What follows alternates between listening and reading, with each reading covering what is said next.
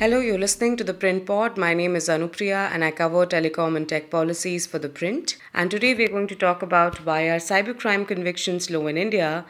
Is it because of weak forensics, darknet, or cross border attacks? This after we spoke with some of the experts who work in the cybercrime and cybersecurity ecosystem. 5 year data spanning 2017 to 2021 released by Union Home Ministry in Lok Sabha last week reveal abysmal conviction rates and high pendency in cybercrime cases. Data on the abysmally poor cybercrime conviction rates released by the central government in Lok Sabha last week has rekindled discussions on how law enforcement agencies across the country continue to battle crimes committed digitally, struggle in narrowing down suspects, and trawling the darknet. According to the 5 year data spanning 2017 to 2021 shared by the Union Home Ministry in 2017, out of charge sheets filed in 5,180 cases across all states and union territories, only 152 ended in convictions. In 2019, charge sheets were filed in 9,000 cases, of which 360 ended in convictions, and in 2020, there were nearly 1,109 convictions in 14,087 cases where charge sheets were filed. In 2021, the number shrunk to 490 convictions in more than 18,000 cases for which charge sheets were filed. In 2021, the maximum number of convictions were from Uttar Pradesh, 292 cases out of 4,407 charge sheets, while 18 states and union territories had zero convictions according to the data. The data indicated that despite cases and charge sheets being registered, the number of cybercrime convictions has not shown visible improvements.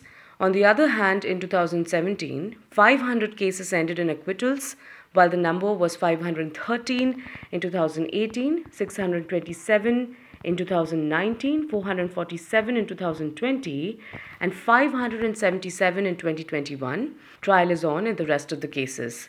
Meanwhile, according to experts, despite measures such as advertisements on digital frauds in public spaces by the government to spread awareness about online fraudulent practices, helplines to seek advice from police, and the police playing catch up, cybercrimes have progressed dramatically.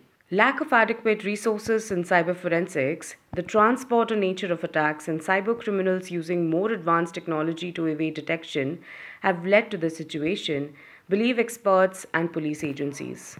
Inadequacies in cyber forensics. Experts believe that one of the reasons behind the low convictions is inadequacies in cyber forensics coupled with issues pertaining to assimilating digital evidence. Security agencies lack adequate resources and training for cyber forensics. The ability of law enforcement agencies, including the police, to assimilate digital evidence and make sense of what exactly happened and where to assign accountability. There is also a problem with registering cases according to the existing law and then presenting them to the judiciary. Even the judiciary has faced challenges on that front, said Samir Patil, Senior Fellow, Observer Research Foundation, a multidisciplinary think tank. Both the police and cybercrime experts agreed that cybercriminals have advanced rapidly, primarily because of the already existing tools to trawl the darknet and finding ways to escape identification. So while the police are using the darknet to just try and identify criminals and struggling at it, cybercriminals have far more expertise in this. Innovation for cybercriminals has baffled security agencies, and the usage of the darknet has led to immense anonymity.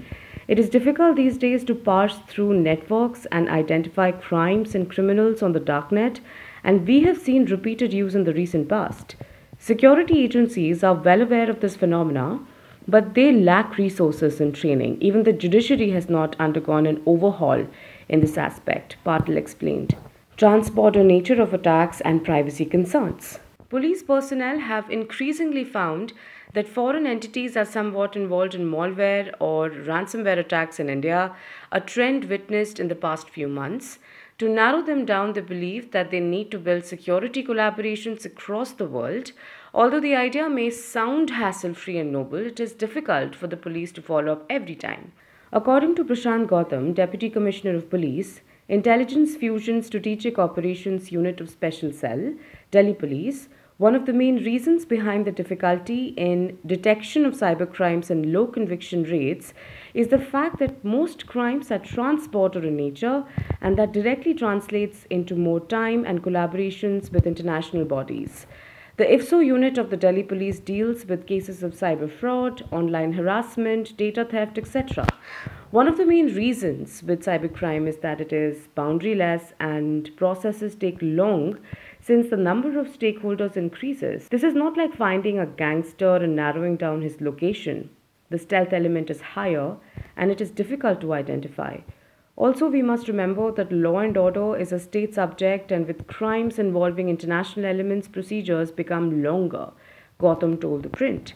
He claimed, "It would be wrong to say that the police are not trying. All of us have been trying to educate the public. It takes us longer to extract information from organizations, especially social media intermediaries like Google, Meta, and Twitter, who are always unhelpful since they keep citing privacy. It becomes difficult for us to work if this policy prevails because many will take advantage of this bone of contention. But prosecution is either undergoing or the police are still investigating cases, and that is primarily why the conviction rates seem low. But over the years, we have identified ways in which few cyber criminals could be caught. We have backtracked, found financial linkages, money trails to narrow down suspects." Citing difficulty, especially with regard to cases related to Bitcoin, he said, "The investigation is mostly on the lines of traditional methods, but this is a capability driven area. There is a lack somewhere, but that happens in regular offline cases as well. There is a lack of regulatory authority decisions, especially with cases pertaining to Bitcoin. Tools to troll the darknet are available online, and that too readily. It is so easy to find such aspects, and it is necessary to identify these harmful elements and remove them. Available digital tools to streamline the system." Experts are of the view that there are available digital tools today that could be accessed to create a cohesive structure for digital forensic teams across the country. There is a range of tools, and the spectrum is wide, ranging from digital forensics, penetration testing, disk investigation, among others, for law enforcement agencies, said Sanchit Gogia, Chief Analyst and Chief Executive Officer, Greyhound Research, a company providing research and insights within the digital ecosystem. He added, "Imaging hard disks in case of any physical police recoveries in cybercrime is also an important element in the process. There is also a need to demarcate different kinds of cybercrimes. For example, there is a need for teams who deal specifically with corporate frauds and the movement of funds using machine learning and artificial intelligence."